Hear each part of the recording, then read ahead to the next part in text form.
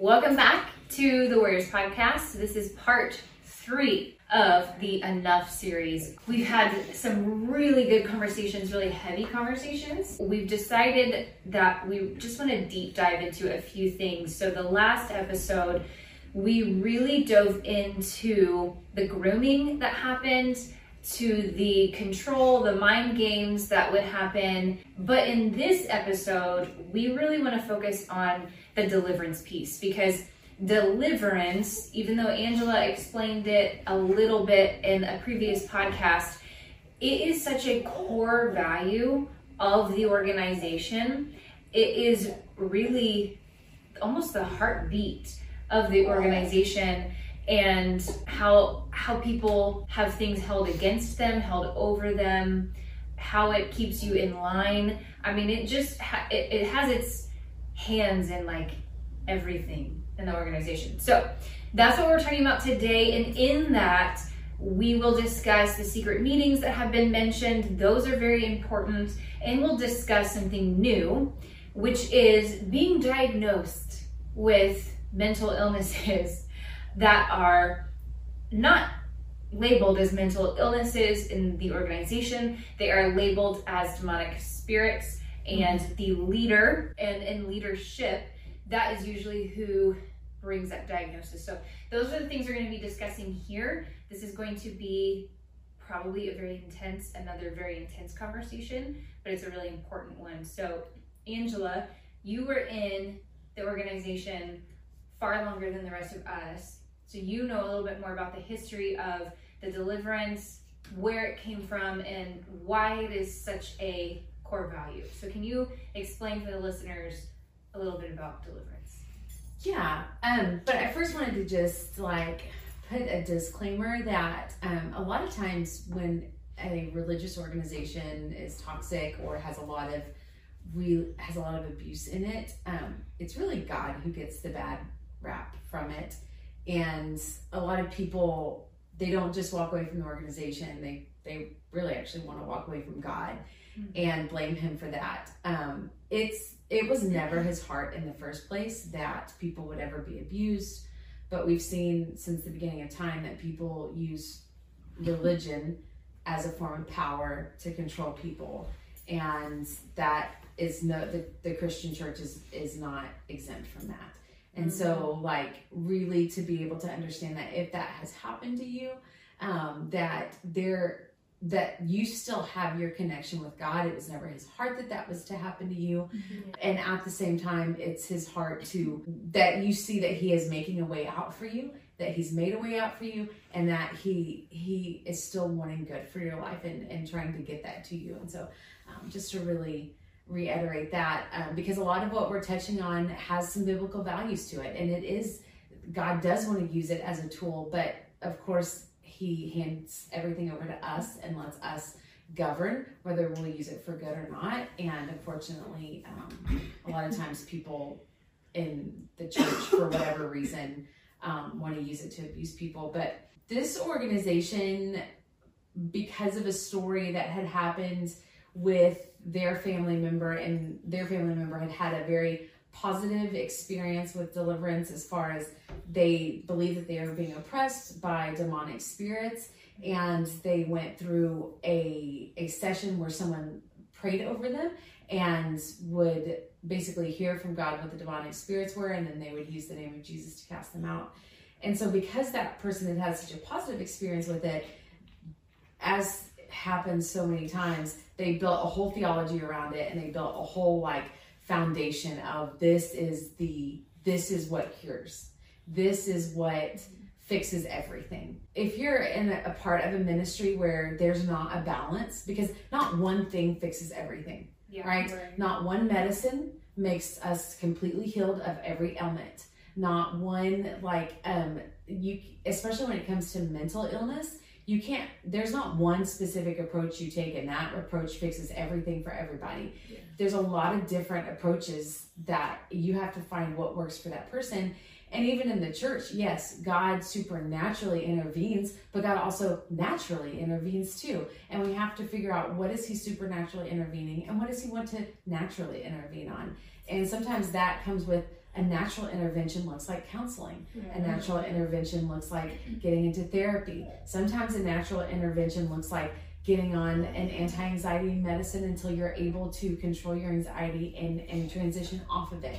It's really what is working for the person, and not necessarily one size fits all. And even God knows that, because he made us so complex. So he gives us so many resources and says, here's a lot of different resources because all of you are different. And but this ministry decided it was one thing, and that was deliverance.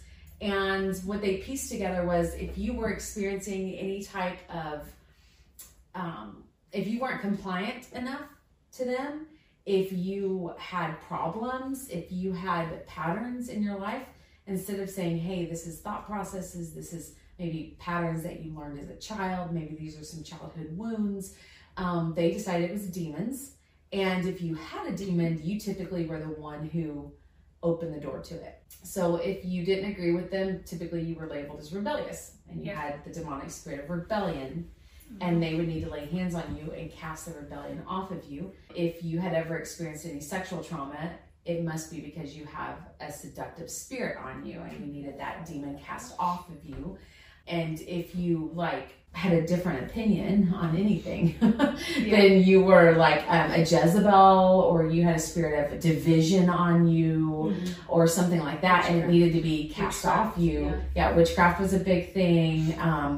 All those things, and then you needed them cast off of you. So what they would do is you would either be surprised by a deliverance, forced into a deliverance by saying, hey, if you want to go on this mission trip, or if you want to be a part of this group, you need to go through this deliverance.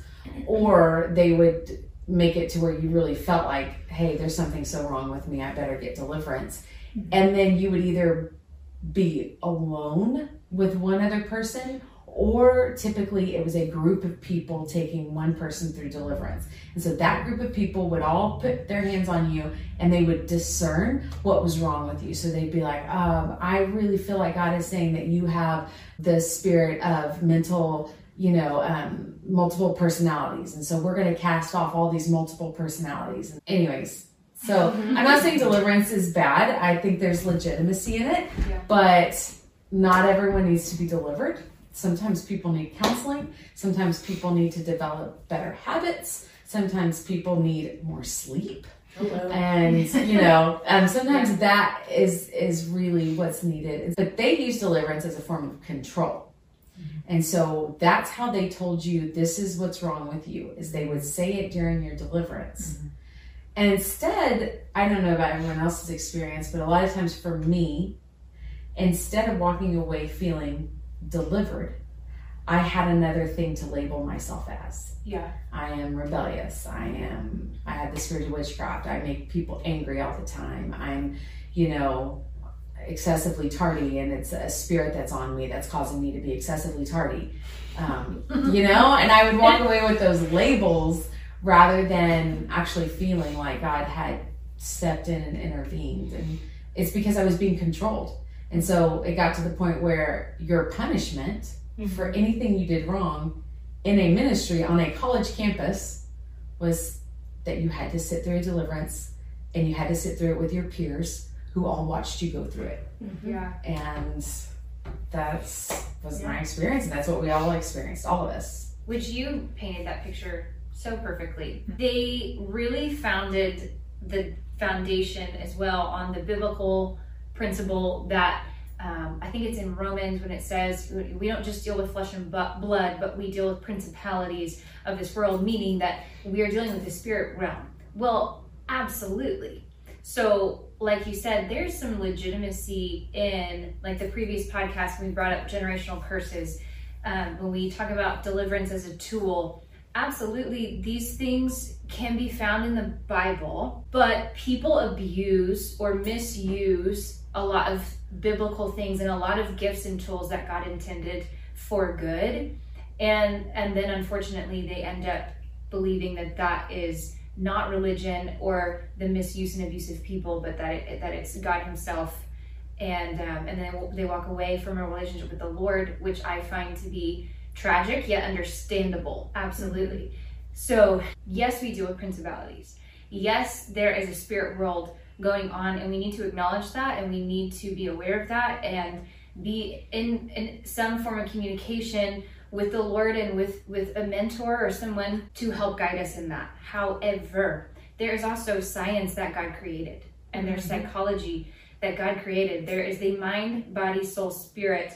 All of them go together. They cannot be separated. So there's this practical piece too of sometimes you need a nap. Sometimes you need a break from certain things. Sometimes it's a super practical answer. And I remember a pastor actually was explaining how he was in ministry and got extremely depressed, had high anxiety, could not get off the couch, and was quoting all the verses, praying all the prayers. He had all of his intercessors, and nothing was really working. And so of course you start to go, okay, but the Bible says this and this isn't happening. And what he ended up doing was getting on anti-anxiety medication that he was very much against prior. He found from his believer friend who was a psychiatrist who said, you can pray all the prayers, you can speak all the things over you, but sometimes there is a literal chemical imbalance in your brain that cannot be fixed unless God just really wants to do a miracle, which he can.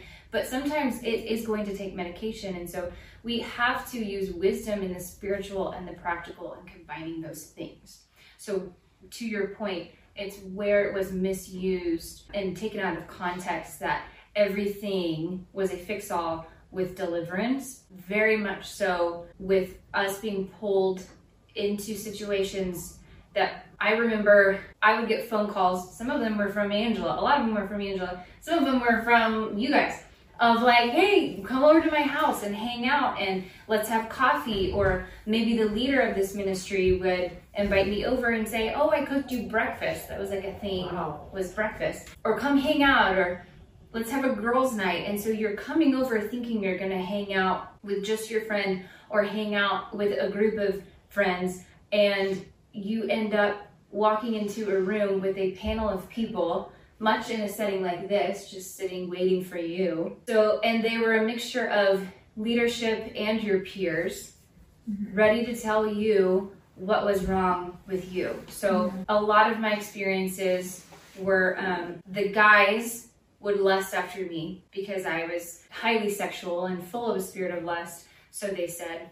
So multiple times, different guys would go to the leader or her husband and say, you know, I lusted after Liza because of what she was wearing. She wore this dress today and it was a little short, or I could see through, or she wore this tank top and I lusted after her, and it's because of this spirit. And so not only would I be called in with the pastors, but sometimes I would be called in and meet the very guy who just turned me in, and he would participate in my deliverance session. And so it was very much putting peer-to-peer together, which I don't believe is healthy. I've never seen good results when you put a peer, a friend.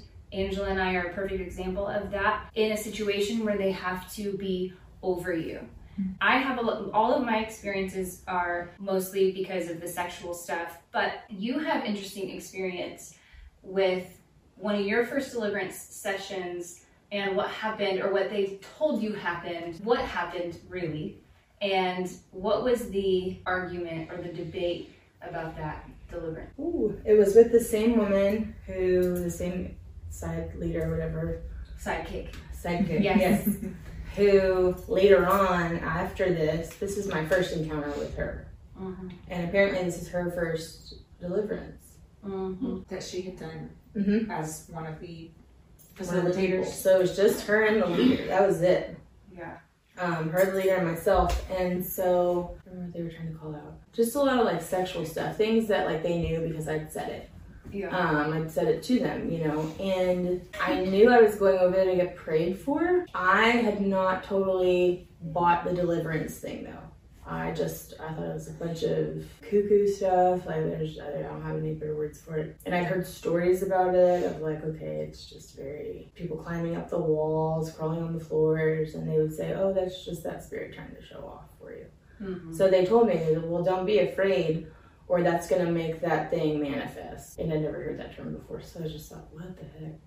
And manifest, to clarify, is what? What is a demon manifesting? Okay, so for like me, they claim it was showing off, the demon that I'd had was showing off. So for me, it would be, in that session, there was a point where, and remember, like, it's important to remember that for me, my first trauma response, because they were hitting some triggers, some things that like now, with a therapist I've walked with, I've like gone through and everything, I know my first response is freeze. Every single time it's freeze. It's never been anything different but freeze. I froze. I froze. I was immobile.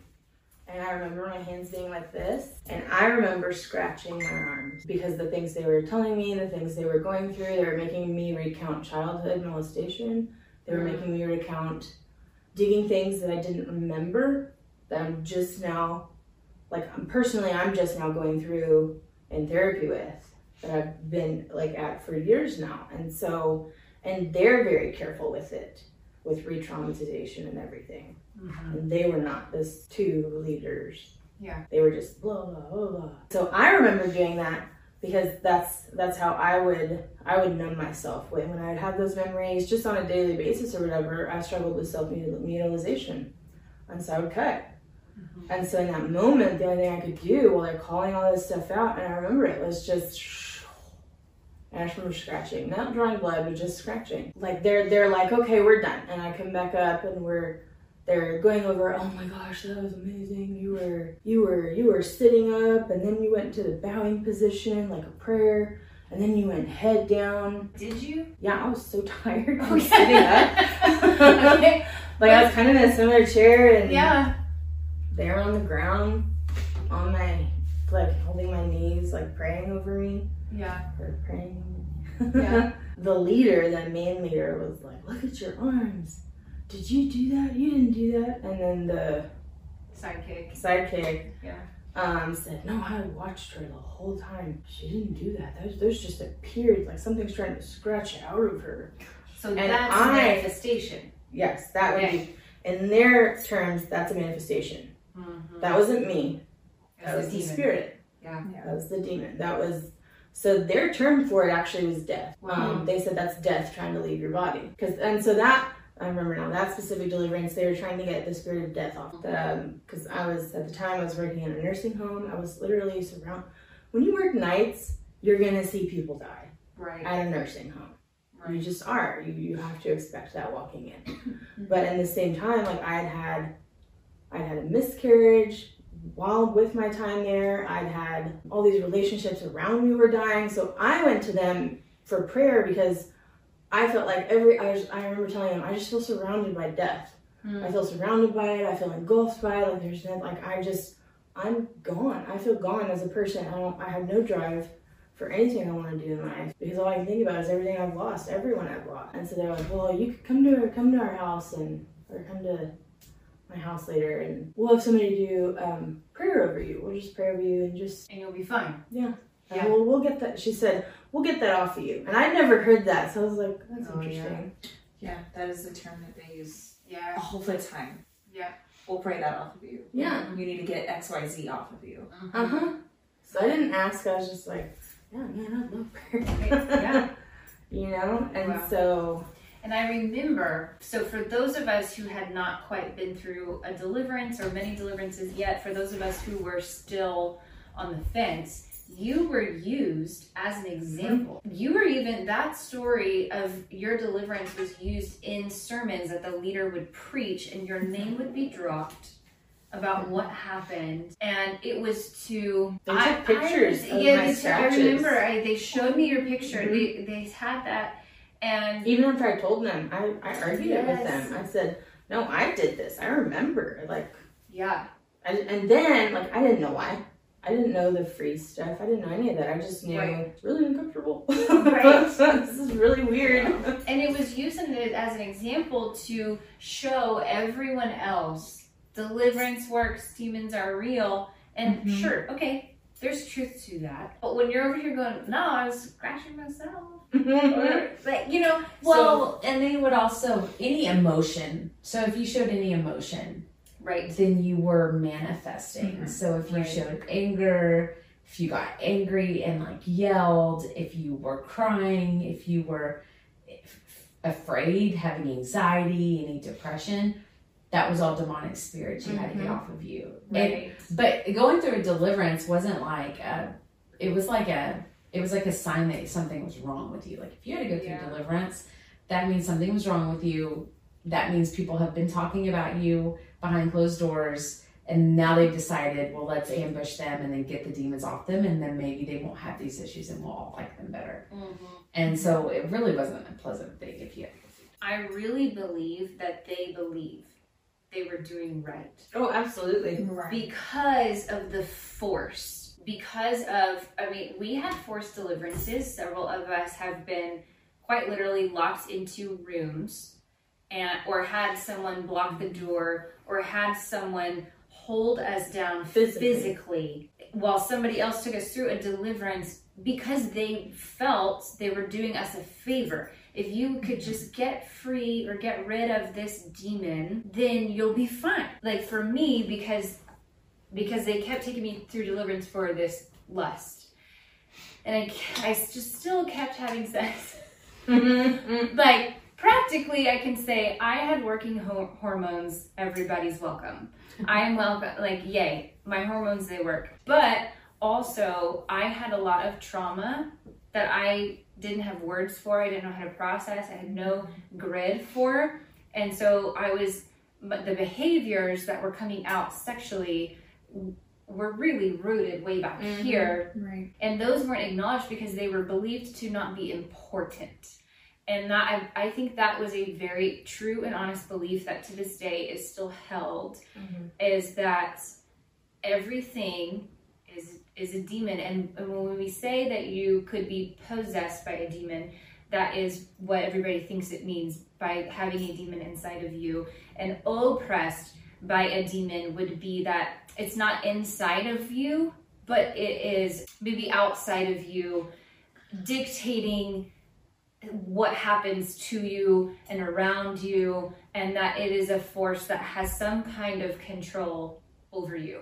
I can remember them describing it as like a demon sitting on your shoulder. Yes. Like possession was, oh, you have a demon inside of you that needs to come out, and oppression was just, well, you've got that one hanging on your back like a monkey. Or Throwing up was a manifestation. Yes, throwing up, yawning, sneezing, Yawning, coughing. yes. Yeah. So I remember, I don't know if y'all did this, but I remember when they said, like, if you yawn or cough, that's a demon coming out of you. I remember sometimes just to make the deliverance stop, all of a sudden I would just yawn big or cough a lot. Did y'all do that? I picked up on that they would quit sooner because that first one was 3 hours long. Like, I didn't have that anymore. I don't remember connecting like, oh, if I do this, if I yawn or sneeze or cough or whatever, then they'll stop. But I'm also wondering, because I don't remember having super negative deliverance experiences, because I didn't have to go through a bunch of forced ones.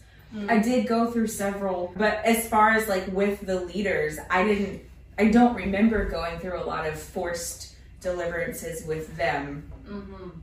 But I do remember, like, whenever the ones I did go through were done, they always said, oh, there's just something we couldn't get. There's something we couldn't get out. Yes. And so I walked away. There's more left, but we've run out of time. Like your humanity. Yes. And I didn't get That free will. And I remember feeling at the end of them, even though, like, I never figured out. Soul's still in there. We can't get it out. Dadgummit, you still have a soul.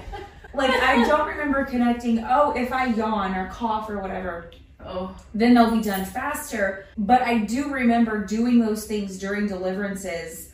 And I'm thinking now, like, even like just now sitting here talking about it, when someone else yawns, you yawn. Like, it's a psychological thing. So I'm like, I'm wondering how much of it was actually demons leaving my body. Or they told me I'm going to yawn, so now I'm thinking about it, I'm going to yawn. Like, I'm wondering that. But I do remember, like, at the end of my deliverances, I just remember feeling like, well, dang, there's something still wrong with me, because Yes. they couldn't get it. Like, what the heck, you know? And Yes. like, well, what is so wrong with me that Jesus can't fix it? And like, Yeah. And that's not the true. beginning of people who get confused about what they believe, or they just say, forget it, and they walk away from religion and walk away Right. from God in general, is because whether it is conscious or unconscious, they are preaching this message to where God heals all, and he can deliver you from everything. Everything is redemptive. You will get complete freedom. But then, after every, or at least most deliverances, it's, well, we couldn't, there's something else. And there was always something else. And whether it was right after a deliverance, or whether it was just in conversations. And sometimes the lead pastor would have a conversation directly with you.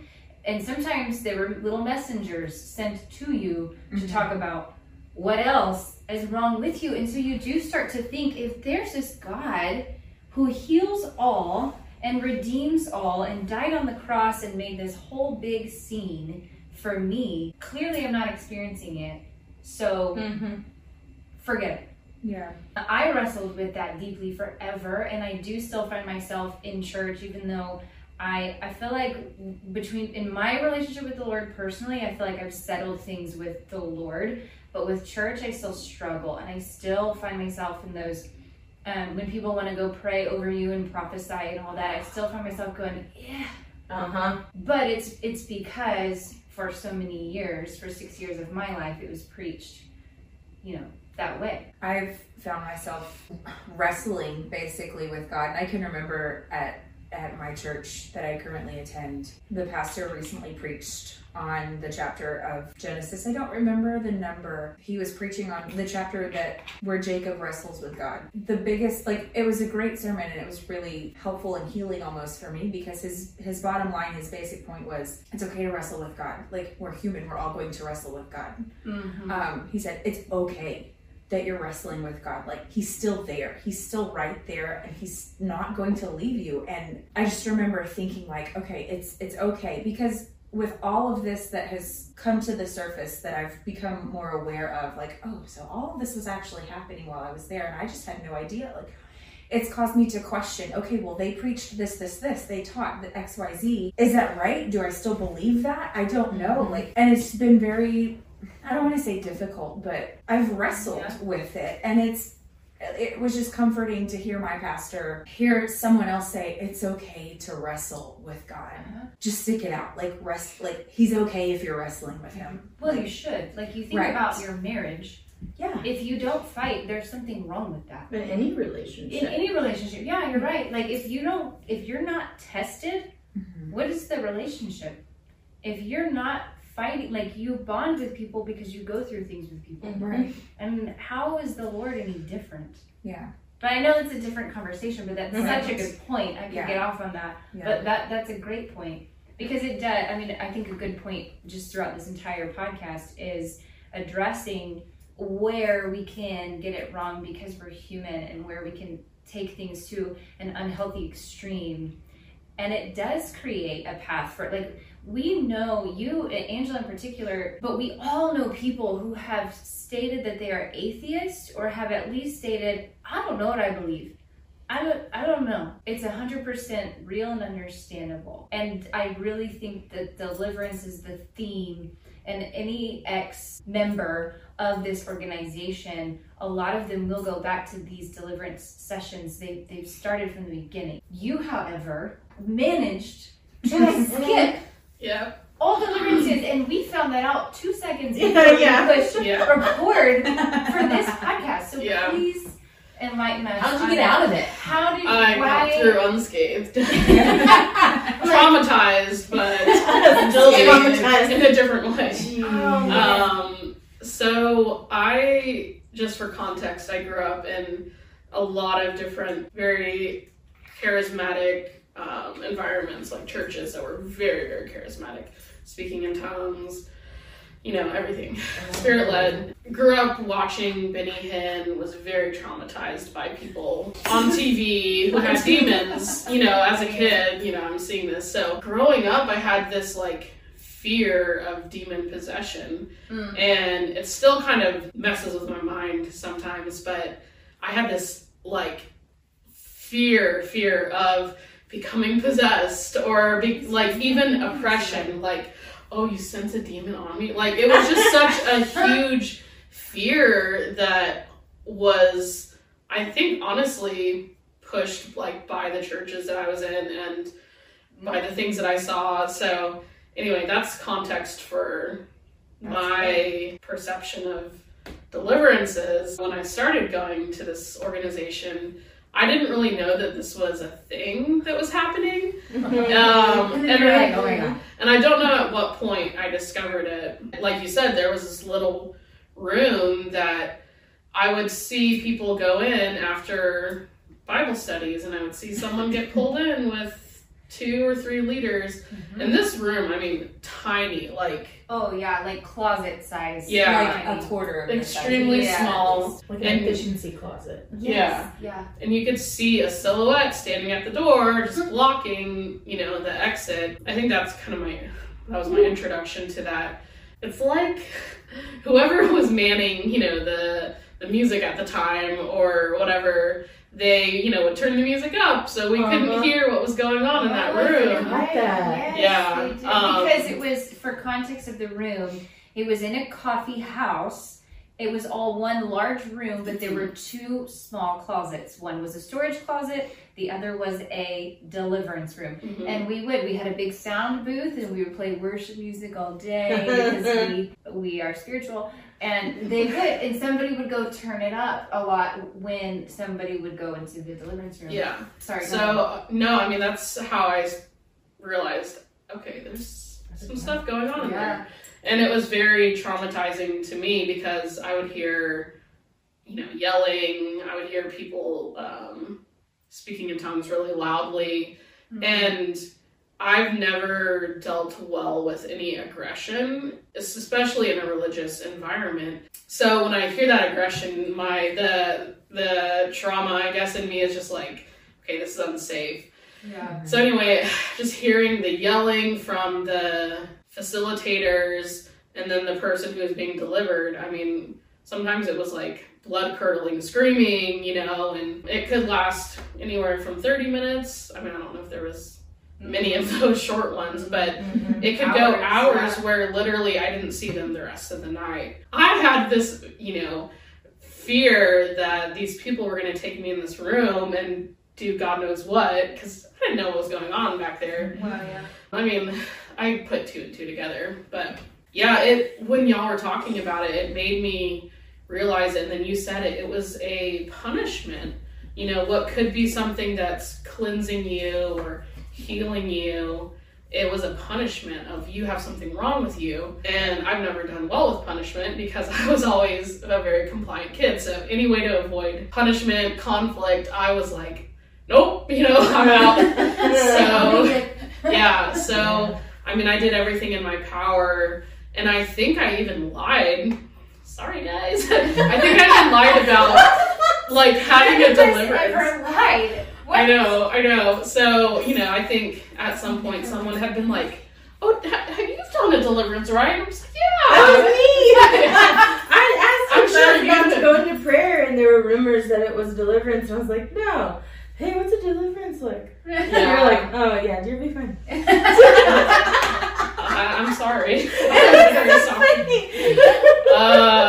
So I did everything to avoid it and somehow scooted through. But I mean, at one point, the leader and her sidekick had asked me, oh, have you done this? You seem like you're being really oppressed. What was the context around it? Like, what made them think you were oppressed? Probably just normal human emotions. Like, You were working like 3 jobs. You were probably tired. Yeah, I mean, I was in school full time, Oh my gosh. I always did the full load and Yeah. working and, just, I was a young kid. I was exhausted all the time. And, we were talking about the prefrontal cortex, and it's still developing, you know, you're still processing.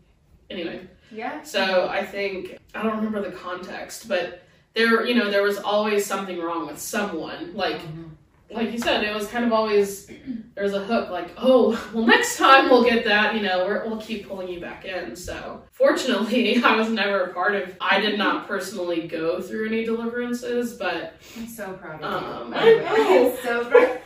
Well done. You made it. But it's a badge of honor. was it ever suggested?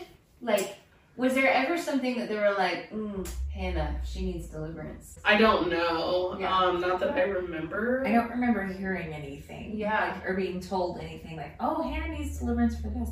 But also, like you said, like, you've always been very compliant with the rules of whatever the place is. Then, Yeah.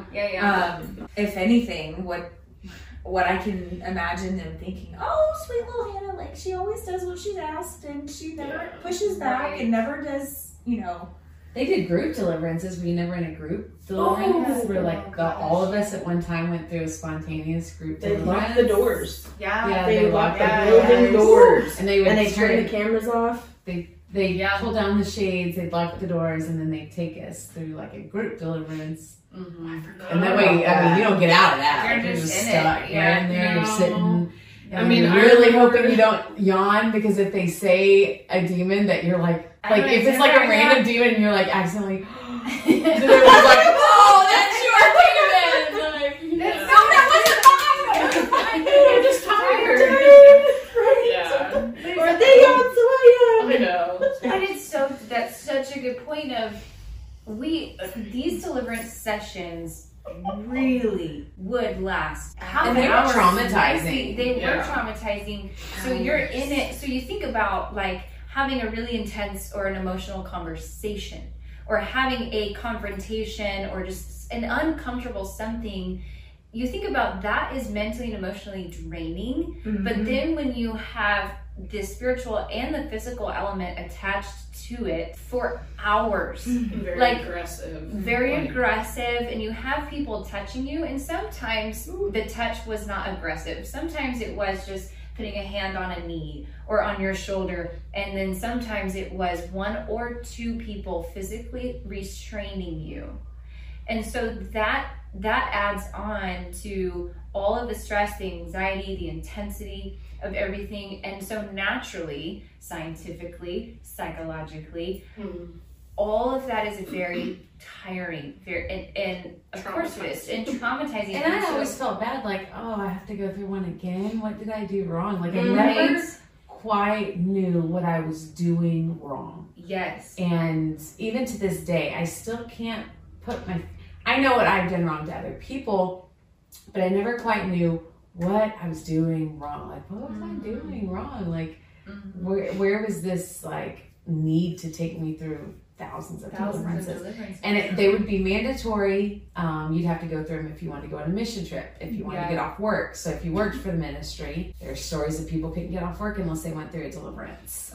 And if you worked for the ministry and lived in one of their houses, you were really out of luck, because your money flow and your housing and your friends were controlled by this ministry, and so you had to comply and like keep them happy. It's the equivalent to spousal abuse. yeah. Of the financials and everything.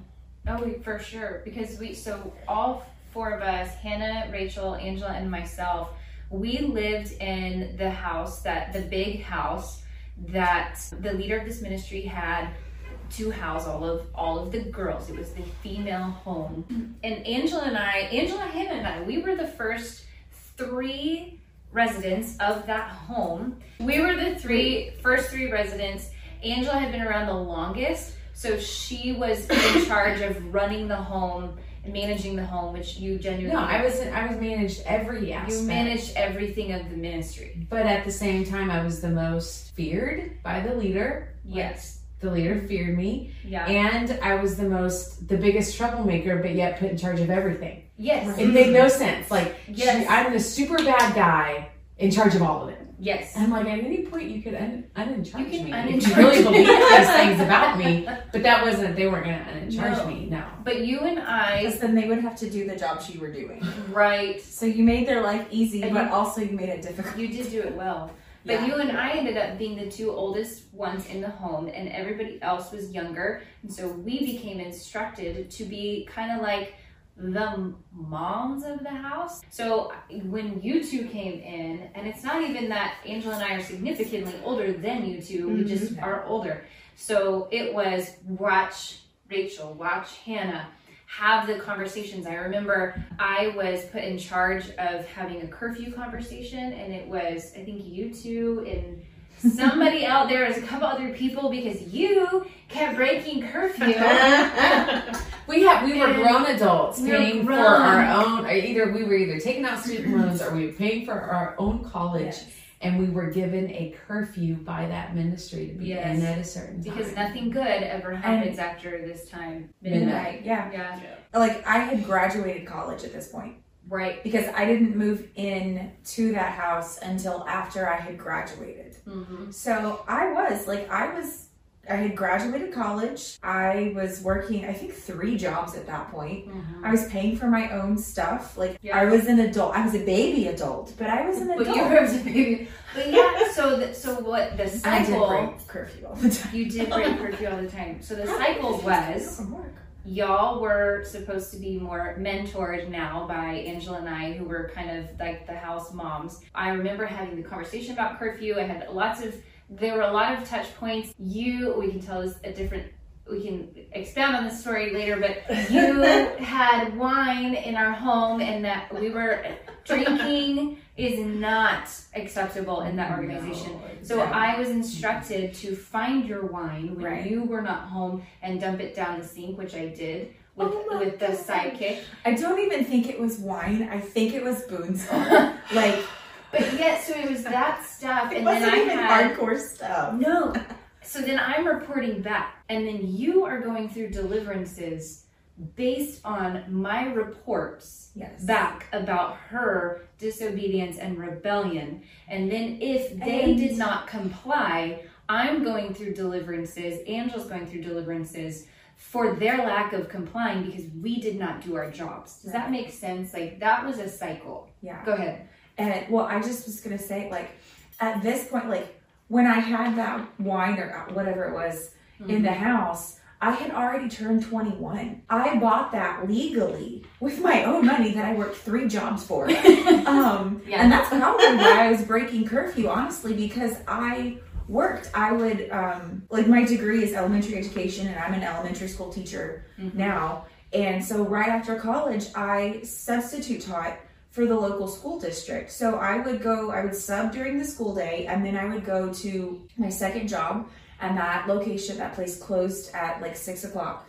And then from 6 o'clock, I would go to my third job, and I would work until they closed. Yeah. And so that was like 10, 11 o'clock, depending on when we closed. Like, it was late, so that's probably why I was breaking curfew, honestly. Right. Like, I was 21. I was a legal adult. Like, I could purchase that. I did purchase it because, I mean, like I said in one of the other ones, like, my dad is a police officer. Like, I am not about to be caught trying to buy some alcohol before I'm legal. Yeah. And I hid it. I remember I had hid it in a Your box, bedroom. like Yeah, in my you did. closet or under my bed or something. Like, it was hidden. Like, y'all had to Like, go if that gives through you my context stuff. for how determined I was, because I didn't want to get in trouble or go through deliverance, so I ransacked your bedroom. Yes. I was like, I will find this wine. And I Right? did. I'll plant it if I have How many of us were sent like to spy on someone else and report back? Like, Oh, I was sent. Yes. I hid under someone's bed once to have to spy No, on a you didn't. conversation to report back. Yeah, so that I could get my gold star from the leader, so that I would be seen as loved and accepted and Yeah. a part of the club. So You're no I longer a hid. troublemaker. Right. Yeah, I was always the troublemaker, but I brought. Yeah. She always said, "You always bring me good stuff." It's like, Yes. Like, she's Yeah. praising a dog or a cat who's brought her like a rat A or rat, yeah. Oh. Yeah. And I always that's brought why her we good call them stuff. like watchdogs when people would be sent on you. So before I left, I had just ended the engagement with my ex-fiance. That was its own really horrible thing. All of my fault. To this day, all of my fault. According to them. According to Not them. actually. According to them. Yeah, clarify for the Clarify audience. This is not her fault. My ex-fiance has quite literally made up some fascinating lies about me. Like, I'm almost impressed That he's been that creative. He is very creative. He had help. And he had lots of help. And so he made up all of these lies about how that happened, and I got in trouble, and I got all these deliverances. And that's the moment when I was like, I'm done. I'm out. I cannot live here anymore. I cannot participate in this organization. So I started planning to move back to my hometown. And when that was discovered, I had people quite literally sent to my home. If I was leaving for work in the morning, members of this organization sometimes would be waiting for me outside my home in the morning to prophesy over me or to bring correction to me about why I couldn't leave yet. And after multiple conversations, it boiled down to I had been through too many failed deliverances. I still was oppressed by all of these demons that I refused to let go. So if I moved, I would be leaving the organization with all of these demons, and I would only further ruin other people's lives.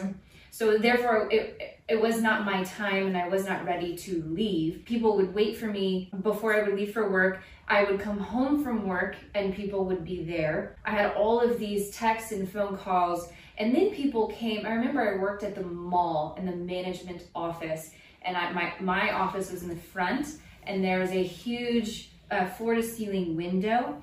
And members of the organization would come to the window and talk to me or stare at me while I was working in my place of work, just to remind me that I was not ready, and that if I was leaving being driven by a demonic spirit. Wow. And then the leader of the organization, in one of the last conversations her and I ever had, it was a screaming match. Like, if y'all remember, she would purse her lips and spit when she would get super angry. We were screaming, and I was saying lots of curse words. So I can own my peace that I did not handle that in a healthy manner, but I was very angry. And she looked at me and she said, if you leave now, you will be raped again. You will have more abusive relationships, and it will be your fault. And every rape, every abusive relationship you've been in is your fault, because you have a spirit of lust, and you have opened a door, and you refuse to close that door, and you refuse to let your demons go. That is the driver for all of us, where it's held over, and that's why it's hard to leave. When I left, I moved several hours away, and I continued for an entire year to receive phone calls, text messages, voice mails of people yelling at me, berating me, name calling, prophesying over me, just the hell that I had unearthed by leaving, and demanding that I come back for deliverance. And then I even had people who knew other people in the area I was in, and they would show up to church services that I was in. And so I was stalked, which is that's also how you know you're in a cult. So I was stalked, and that was a big thing. So can we talk about, like, when y'all were leaving or wanting to get out, what was their response? I think it's important to notate, after deliverance, immediately I would get turned over, and you're being told, oh, there's something wrong with you, this, and you have already joined the group because there's something wrong with you. Yeah. Right? Yeah. And then you go into it, so when they tell you, well, we just don't have enough time for you right now to get that, but you'll be okay. It's like an onion, it comes off in layers. Yeah. And a common theme that we haven't talked about yet with deliverance that leads into that, I'm like, raise your hand if you were told directly after deliverance, hey, you need to stay away from this person or it might get on you again. Yes. What we just prayed off for 3 hours might get back on you. Because they say that because It's isolating. Well, yes, but they take the verse that Jesus says where he's talking about, you know, once an unclean spirit leaves and you get everything cleaned up and, you know, they come back to an empty, clean house, like talking about you being the empty, clean house. You know, we've cast all these demons off and now it's clean and nice and tidy. They would say you need to fill it with, you know, read your Bible or do X, Y, Z, or you need to do this service project or whatever. You need to do something to fill that house, to pack that empty hole that we just listen made. to worship music only tune into the radio station. That we own. So we own. Yes. And so they would say, they used that verse to say, you have to fill that with all of these things that we're telling you. And that may or may not be true because, you know, it is in the Bible. And yes, because after that, you know, Jesus says, you know, the spirits, they find an empty house and then they come back sevenfold. And so, yes, there is some validity to that. To the scripture. Right, to the scripture. It was very much, they used it as, you have to do these things that we are saying. Like, do this, this. But it was what God told them. You did not get that yourself, which is scripture-based, how God would actually do that. It was, God told me you needed to stay away from this person, this place, this thing, this substance. And it could be an it could be, like, you know, it could be nothing. And but for the me, it was always places, don't have sex, which, okay, that's fair. the people and places I've noticed just in talking, I'm a very patterned person. Like I recognize patterns very quickly. But the pattern that I've noticed is with each of us, we can probably name off the people that they told us to stay away from were people who disagreed with them. There was never anybody who agreed with them that they told us to stay away from. It was people who had either left, like I was told, hey, stay away from Angela. Stay away from Liza. Don't communicate with Liza. We know that you've reached out to her. And like I hadn't, and it made me want to reach out to you. You know, and it was because what we were saying to them matched. So they assumed, oh, well, she's probably just talking to her. Or so that's something that I feel like is super important to highlight. That's why you stay in. There's another way to get better. There's another way to show up and show off for them. For you, Hannah or Rachel, did y'all have anything? I know you didn't go through deliverance, but was there, when you left, was there pushback? Oh yeah. So I had plans to go to a big school of ministry, and was very excited about that. I was wanting to be a missionary, and I had like the support of a lot of people who went to this cult. I went there and it was honestly such a healing experience for me, where it was a very holistic approach. I had never had that before in my life with Christianity. Anyway, it was just a very healthy environment for me to be in, to heal, you know, my mind, my soul, my spirit, my body even. Okay, so I was really excited about going to this school. So when I came back and had seen what a healthy environment could look like, that's when I started stepping away from the cult that I was in. And it looked like maybe not going to a morning Bible study or an evening Bible study. That's when people started questioning me more, like, what are you doing? Why aren't you coming around? And I was always like, oh, it's work, or, you know, something. I can't recall ever being stalked, but I mean, for all I know, I could have been, you know. What really did it for me was one evening, this person that I had gone on many mission trips with, I had come in one night, you know, for the regular Bible study, and he started getting really aggressive with me, getting up in my face. And we had never had an experience like that, but he wouldn't back down, and he kept, you know, getting closer and closer to me, and I was backing up more. And I don't remember all that he said, but he ended it with, you need to get your butt back in church. And he was pointing his finger at me, yelling at me, and I was like, how hypocritical. How, like, what in you saying that is going to make me want to actually get my butt back in church? Right. And my butt wasn't out of church to begin with. Yeah. I was actually I'm sitting with you right now. The organization. the organization. Yeah. And I was actually exploring God more since I had come back and had these healthy experiences with this new family I had just created somewhere else. And I don't know if it was a jealousy thing, it could have been a power thing, but anyway, that's what did it for me when I had him getting in my face. Yeah. I was just like, how is this going to lead me back to God? Like, I've been getting closer to God, just not on y'all's terms or what you think is correct for me. Well, there's so much to unpack here, and this has been a longer podcast. We've done quite a lot today. So I'm gonna let us wrap this part up, and we can always have a part 2 deliverance. We didn't get it all out today. We didn't get it all out today. However, I do think that's really good. And again, for anyone who has experienced something similar to this, or feels like they are in or under leadership that is not healthy or is abusive, there are absolutely resources out there. I can list them again in the comment section in YouTube.